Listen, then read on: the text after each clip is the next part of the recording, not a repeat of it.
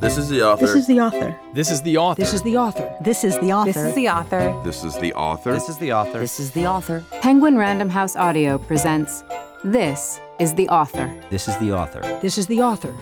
Writing a book is hard. Narrating your audiobook is, well, we'll let the author tell you about it.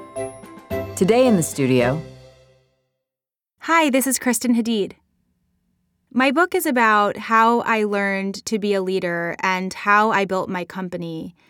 And I wrote it because when I started, I would spend every Friday night in the bookstore reading about CEOs and successful organizations so that I could learn from them.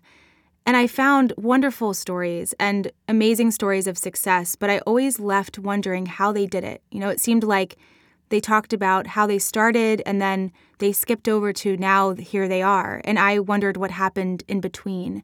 And so I wrote this book to help people who are in that place that I was in, to help them understand what they need to do as a leader and in their company to get from that beginning place to the place that we all really want to be.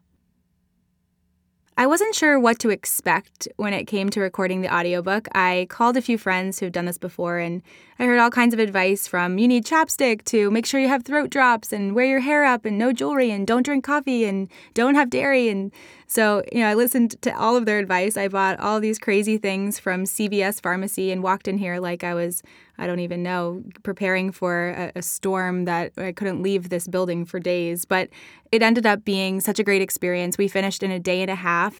We had allotted 3 days, so it was a lot easier than I had anticipated it would be.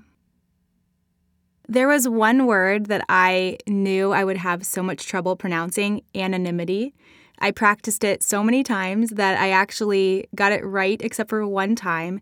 And then there were all these words that I messed up that I had no idea I would mess up, like particularly and similarly, and words that you use every day, but somehow these were the ones that I had trouble with, so I don't know how that works out.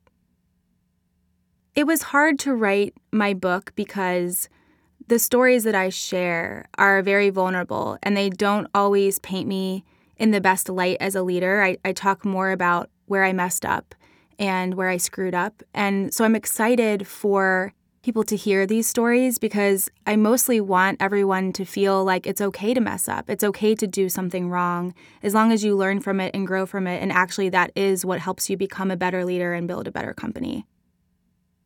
Reading was always a big part of my life growing up. I remember as a kid, my parents would read to us before we went to bed. And I remember the first book I ever read alone was The Giving Tree.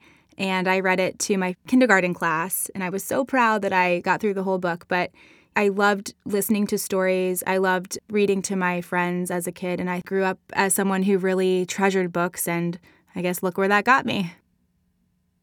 I listen to a lot of audiobooks because I travel a lot for work, and I'm on planes, and I just love that I can learn while I'm flying, and hear about somebody's experience. But now that I've recorded an audiobook, I have a much deeper appreciation for all that goes into it, and knowing that a lot of times it is the author that's reading the book, which is so cool.